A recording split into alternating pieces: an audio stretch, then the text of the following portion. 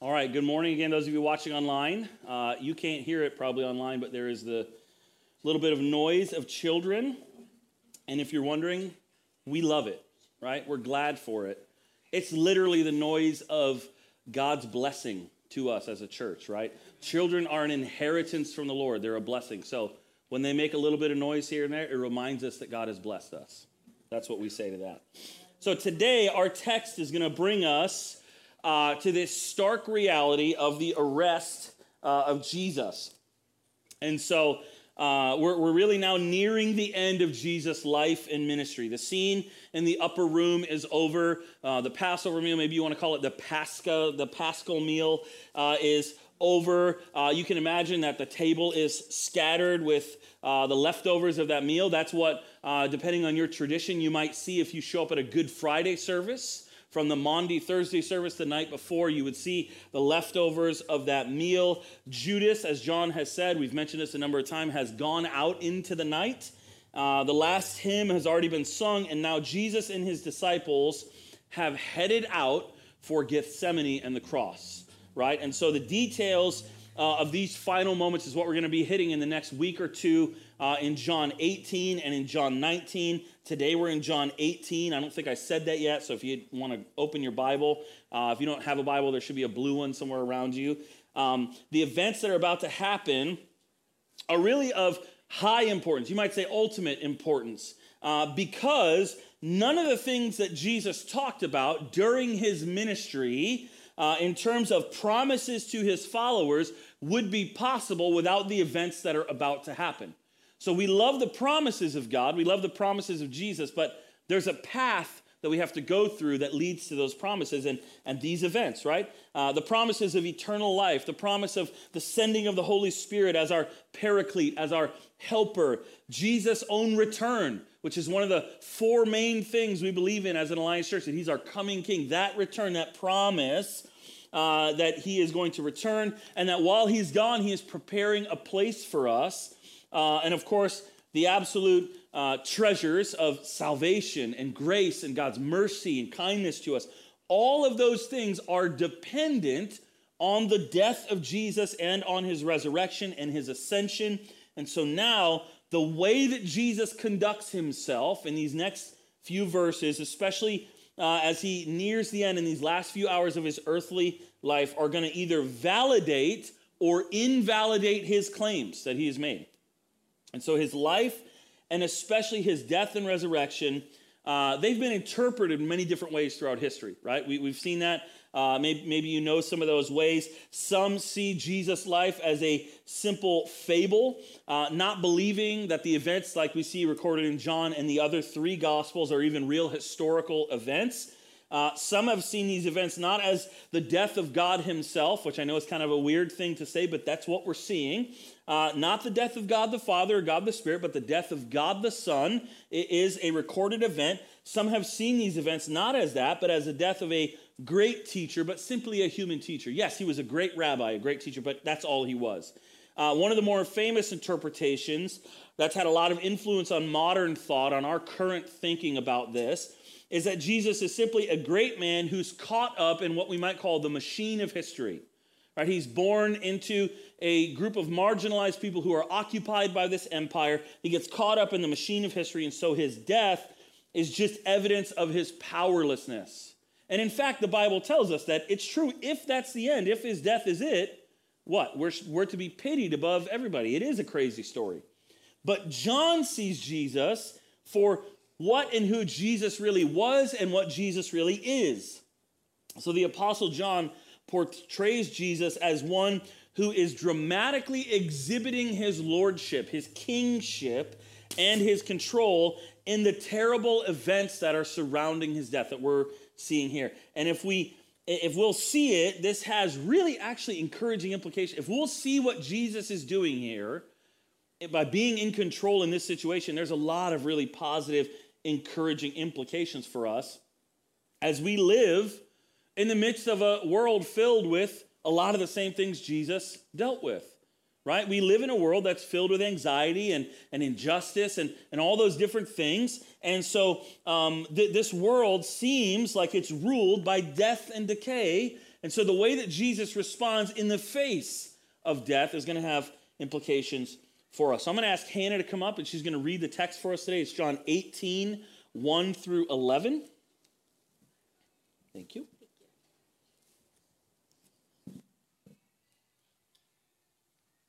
When Jesus had spoken these words, he went out with his disciples across the brook Kidron, where there was a garden, which he and his disciples entered. Now Judas, who betrayed him, also knew the place, for Jesus often met there with his disciples.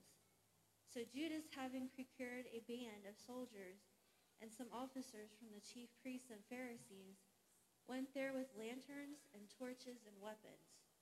Then Jesus, knowing all that would happen to him, came forward and said to them, "Whom do you seek?" They answered him, "Jesus of Nazareth." Jesus said to them, "I am he." Judas, who betrayed him, was standing with them. When Jesus said to them, "I am he," they drew back and fell to the ground. So he asked them again, "Whom do you seek?" And they said, "Jesus of Nazareth." Jesus answered, "I told you that I am he. So if you seek me, let these men go." This was to fulfill the word that he had spoken. "Of those whom you gave me, I have lost not one." Then Simon Peter, having a sword, drew it and struck the high priest's servant and cut off his right ear. The servant's name was Malchus. So Jesus said to Peter, "Put your sword into its sheath. Shall I not drink the cup that the Father has given me?" Thanks, Hannah. As Hannah was reading, this is the same microphone that I was just singing into, and it was adjusted for my volume. So I was just thinking to myself, I am a loud person. Now, before we get into breaking this down, I want to remind you of Jesus' own words back in John 10, because I think they're a good backdrop. We're going to mention them again later, but they're a good backdrop for the events we're seeing now in John 18. So you can flip there if you want, but you don't need to. John 10, verses 14 to 18 says this. This is Jesus speaking. "I am the good shepherd. I know my own, and my own know me, just as the Father knows me, and I know the Father, and I lay my life down for the sheep. And I have other sheep that are not of this fold. I must bring them also, and they will listen to my voice. So there will be one flock, one shepherd. For this reason the Father loves me, because I lay down my life that I may take it up again." And listen to this part. "No one takes it from me, but I lay it down of my own accord. I have authority to lay it down, and I have authority to take it up again. This charge I have received from my Father." Did you know that when you trust in Jesus, you are given this authority?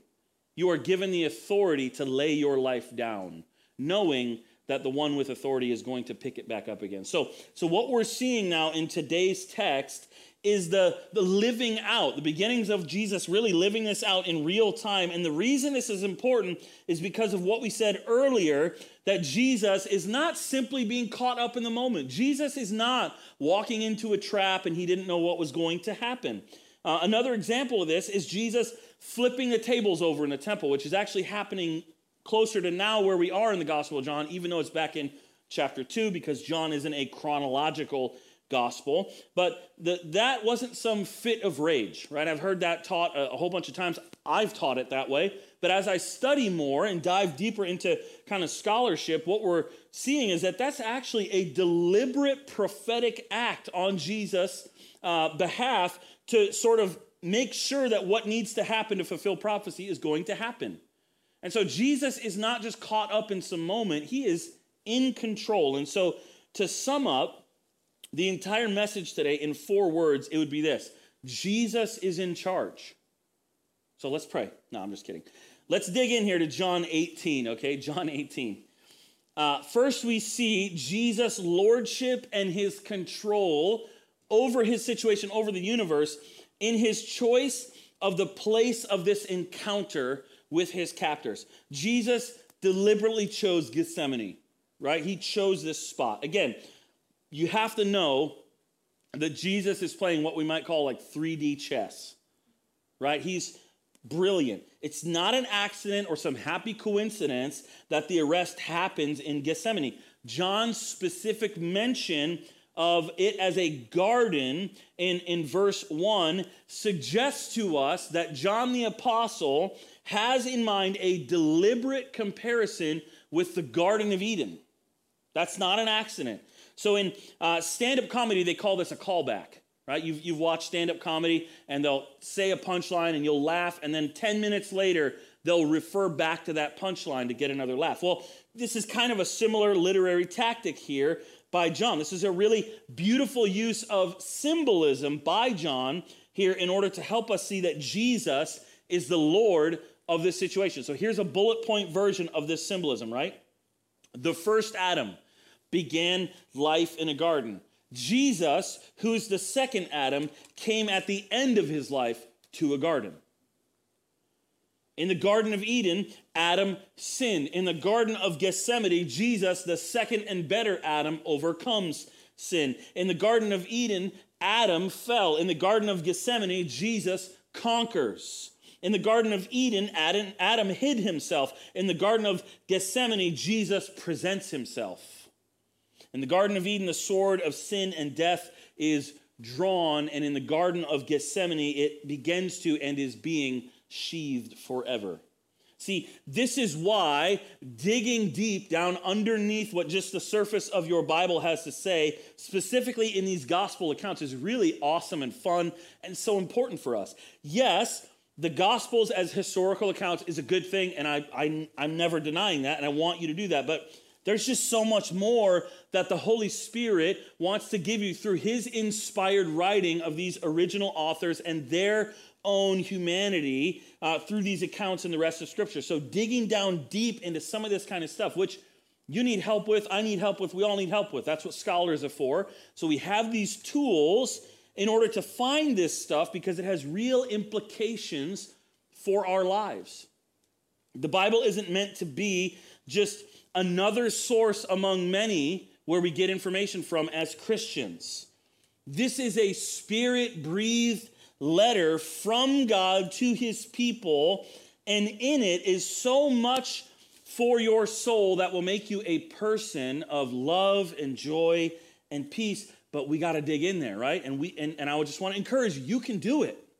You have the same Spirit in you. You can do this. So this symbolism is not accidental or incidental to Jesus' death. This isn't John making symbolism after the fact to fit nicely. This symbolism is evidence and I would say assurance for future generations. You remember Jesus' prayer for all those that might believe. This is assurance for those that might believe, for you and for me, of the beautiful reality that no matter what comes, even unjust death at the hands of a corrupt system, which is what Jesus is going through here. That no matter what comes, this is a reminder that even in all of that, Jesus is in charge. And you don't have to understand the circumstances. You can be like Paul and say, I'm perplexed. But you can know that Jesus is in charge. And I want to point this out to you. John makes the symbolism here even more poignant, more pointed. John mentions in verse 1 that Jesus, he says he went out with his disciples across the brook Kidron, okay? So we read that, and if we're not doing a little bit of extra curious work, like what's going on there? Like if you have a Bible and it has those little letters next to the verses, like check those out. They give you some cool cross-references and little notes, and a great study Bible helps you be curious about what you're going on, about what you're reading in these Gospels. And if you don't do that, here's what you might miss in a passage like this. At this time, the Jews, of course, are still practicing animal sacrifice in alignment with the Old Testament teachings on atonement for sin. So there has to be blood in order for atonement for sin to take place. And so Jesus, where he is fit geographically, physically, is near the temple. And so there's animal sacrifices that would have been happening. And specifically at this time of year, a lot of them would have been happening. And so there's actually a drain that runs from the temple altar down to the Kidron ravine, the valley, to literally drain away the blood from all these sacrifices. I know this is kind of gross, right? But that should tell you how sin makes God feel, right? It's not his ideal. And so at this time of year, literally thousands. One scholar I read said somewhere around maybe 200,000 lambs are slain during this part of the year as part of sacrificial system. So when Jesus and the disciples cross the Kidron, it is red with the blood of sacrifice. Don't miss that symbolism. This is like divine poetry here in John. And again, the purpose of it is deeper than just giving us historical times and places, although he gives us that, right? The Kidron Valley is a real place. It's more than just that. It's those things as well, but there's more going on here. John mentioning this specific valley would have meant something very specific to his Jewish readers who would have known about the sacrifices happening there and who would have seen this as a way to be faced with this reality that Jesus is in charge even of this system of sacrifice and atonement. Jesus is in control of this situation because Jesus is Lord. He is in charge, even in all of this, what seems like chaos. Now, in John, there's a gap between verse 1 and verse 2 of chapter 18 that we actually can fill in with some of the other gospel accounts. So Matthew, Mark, and Luke, the synoptic gospels. So from those other accounts, we understand that, honestly, Jesus is overtaken with terror. And who wouldn't be in Gethsemane? He wrestles with the reality of what was to come. I know many of us have been through a situation where we know something terrible is coming or something that makes us real nervous is coming, and we start counting down the days and then the hours and then how many. And I've experienced that in my life. I know many of you have as well. I don't know if it's a health issue or something else, but we've experienced some of that, and that's what Jesus is going through to an extreme. He's been counting those days down until he's here in Gethsemane, and he's wrestling with the reality of what is going to happen. Listen to these accounts from the other Gospels. This is from Matthew 26. He began to be sorrowful and troubled. Then he said to them, the disciples, "My soul is very sorrowful, even to death." The Gospel of Mark tells us that Jesus repeatedly fell to the ground and, quote, prayed that if it were possible, the hour might pass from him. He's begging with God, please, if there's another way, I don't want to do this. But not my will, but yours be done. He's in such agony that evidently he would literally throw himself on the ground, pray, stand up, and again fall to the ground in prayer. Now, I've never been to that level of agony, but I can imagine getting there.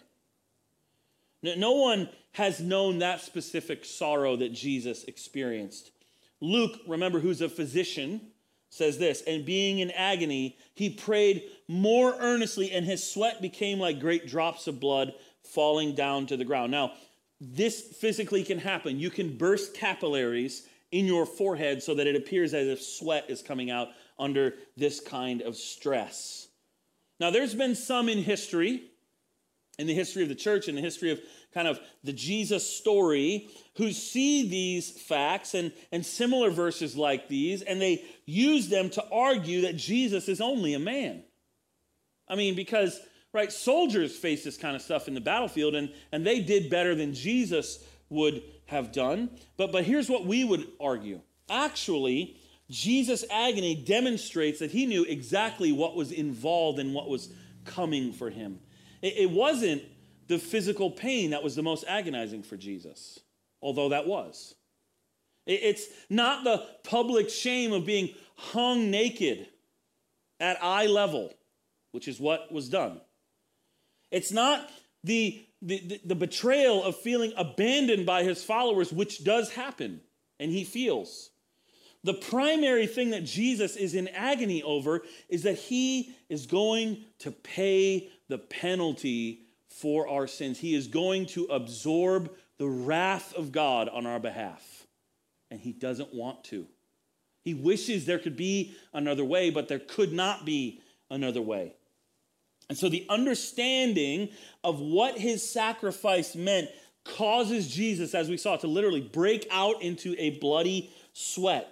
And if there was ever evidence of the lordship of Jesus, of the power of Jesus, it is this, his willingness to continue to step into that for you and for me and for all those who would believe in him, to pay for our sins, even while feeling the weight of them. And so John picks up the narrative after Jesus sort of resolves himself to drink the cup. And these moments are really loaded with drama. This is verses 2 and 3. Now Judas, who betrayed him, I love how John, to make sure we remember who it was. Now Judas, who betrayed him, also knew the place where Jesus often met there with his disciples. Think of the betrayal in that. Oh, I know the special place they go to. Let's go look for them there. So Judas, having procured a band of soldiers and some officers from the chief priests and Pharisees, went there with lanterns and torches and weapons. Now, understand this. Remember, Judas guarded the money. And here John is telling us that he bought soldiers in his betrayal of Jesus. That just makes the betrayal that much deeper. And so it's the middle of the night in the springtime, and scholars tell us that it's probably cloudless because John mentions that it's cold. So that's probably evidence that it was cloudless, clear, cold night in John 18:18. So the olive trees, you can imagine, right? There's the moonlight is out. It's a clear night. There's these eerie shadows from all. I don't know if you've ever seen olive trees, but they have crazy looking branches. And so there's these crazy looking shadows all across their little spot where they meet, right? And so down beyond the ravine, you see the twinkling lights of Jerusalem. You can see the city where Judas had met up earlier with what Matthew described as a great crowd of Roman soldiers, where he procured them. And these soldiers are armed, and they're carrying this little short sword that they all would have been carrying. And so then with them are temple guards as well, who didn't carry swords, but who carried probably a club. And so here we see Jews and Gentiles united in this sinister cause to come in to get Jesus. They carefully chose the time and place. They want to arrest Jesus not in the middle of everybody. They want to arrest him away from everybody, away from the crowd, so there wouldn't be any kind of uprising, any kind of riot happening, right? But still, they prepare for the worst. And so use, again, your imagination. I keep reading these scholars who say one of the things that's true about a gospel is that part of its intention is for you to put yourself into this moment. So use your imagination to think of what that sight must have been like. A long line of torches maybe coming towards you, coming down from the holy city, Jerusalem, across that same blood-stained ravine of Kidron and up the slopes towards the garden, towards Olivet, or the Mount of Olives. And so Judas, who had left them during the upper room, he went out into the night, is now the one likely in the lead walking towards them. Right? So put yourself in the scene here. And in just a few minutes, Mark's gospel says that this is the literal translation, he fervently kissed Jesus as his sign of betrayal, so they would know who Jesus is. So let's keep going, verse 4. Then Jesus, knowing all that would happen to him, this is John 18:4, knowing all that would happen to him, came forward and said to them, "Whom do you seek?" They answered him, "Jesus of Nazareth." And he said to them, "I am he." And Judas, who betrayed him, was standing with them. When Jesus said to them, "I am he," they drew back and fell to the ground. Now notice, Jesus, instead of like hiding in the middle and like hoping they don't see him, he steps out, knowing John said all that would happen to him. He goes forward to meet this crowd. Then, in response to their question, he openly identifies himself. So Christianity isn't some hidden secret little sect. It's a public thing for the world to see. Jesus doesn't hide. John specifically presents their response of falling to the ground as a sign or as a miracle. That's the way John writes about it. They didn't fall down when he asked them what they wanted, right? They didn't just fall down because of his voice, or they would have fell down earlier. They fall down after he says, "I am he," or literally, "I am." Now, if you know your Bible, you should know that that phrase, "I am," comes from the burning bush of Exodus 3, when God says, "I am who I am. Jesus is clearly identifying himself as God. So Jesus' response here in John 18 is the last exercise of the same power that he used to calm the seas, to still the wind, and to heal the sick. It's just a little display for his disciples and for you and for I to remember Jesus is in charge. So is Jesus caught up in the machine of history? Is he just caught up in the moment? No. Jesus is the hub of history. He is what all history points to. One commentator said this, in a very real sense, the cohort, the soldiers, did not arrest Jesus. He arrested them. His words are a gracious warning that they are in way over their heads. And again, we remember the words that Jesus said earlier in John 10, I lay my life down that I may take it up again. No one takes it from me, but I lay it down of my own accord. I have authority to lay it down, and I have authority to take it up again. And the theme of the lordship of Jesus just keeps going in verses 7 to 9 of John 18. So he asked them again, whom do you seek? And they said, Jesus of Nazareth. And Jesus answered, I told you that I am he. So if you seek me, let these men go. This was to fulfill the word that he had spoken, of those whom you gave me, I have lost not one. And if you know and trust Jesus, you are in that prophecy as well. He has not lost you, and he will not lose you. Now, there's very little reason to think. I always find it funny when I've read this text. Why did they ask him again if it made him fall down? Right? That's kind of weird, right? There's very little reason to think that the soldiers didn't intend to just arrest everybody. Right? It came with a huge group. It makes sense that they would just arrest all of them. But Jesus protects his followers because this is promised in the Old Testament. And then we also have the way that Jesus deals with Peter's attack that we see. And we see no evidence of a powerless person simply caught up in history, right? We clearly see Jesus as Lord and God in control here in verse 10. Then Simon Peter, having a sword, drew it and struck the high priest's servant and cut off his right ear. Now, if you don't know this, you should know this. Peter wasn't going for the ear. Peter was going for the head, and he missed. So understand the violence in Peter's heart. He's not trying to just take a guy's ear. He cut off his right ear. The servant's name was Malchus. So Jesus said to Peter, put your sword into its sheath. That's not only a command in the moment, but I think that's a prophetic word for the church. We don't use that kind of power. We don't do that. Now again, put yourself in this scene and imagine the tension, right? This tiny little band of guys, all these soldiers. One of the guys cuts off one of the ears of the guard. He reaches his hand up to his ear, pulls it down, and there's blood all over the place.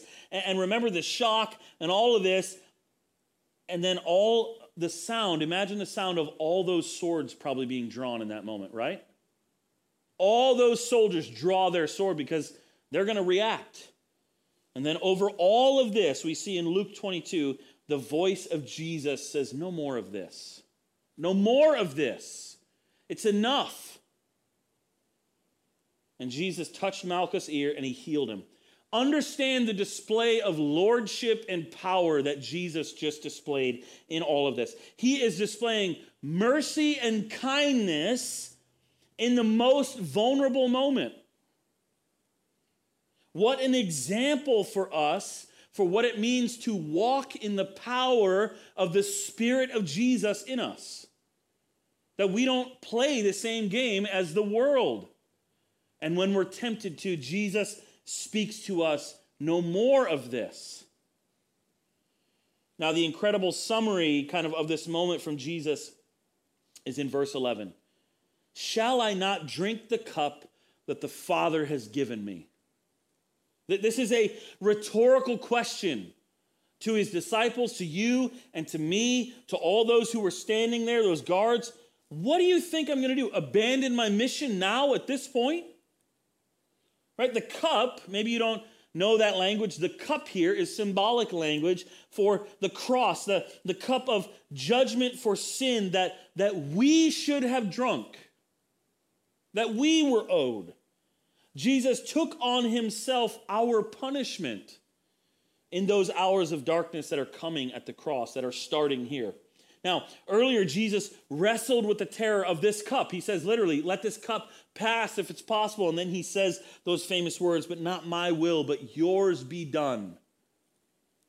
Over and over in this last section of John, we've been seeing that Jesus is saying, this is for the glory of my Father. I want to glorify my Father so that he'll glorify me, but this is all about the glory of my Father, and it's about his will and his glory, and I'm walking in that power. And so we see these surrounding realities of Jesus' final hour. We see that they are clearly displaying his sovereign control.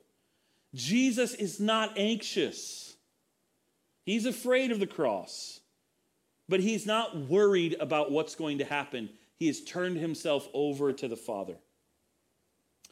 And so the intensity of his terror and his agony, but also his sovereign resolve in the power of knowing who he is as loved by the Father to bear it, his control over he just controlled all these soldiers. Notice that? He says, let these men go. Stop your swords. And they listen. All of these factors are assigned to us that he is omniscient, all-powerful God, even in the midst of a moment like this. So how does this relate to us? What does this have to do with me when I go to work tomorrow morning, right on Monday?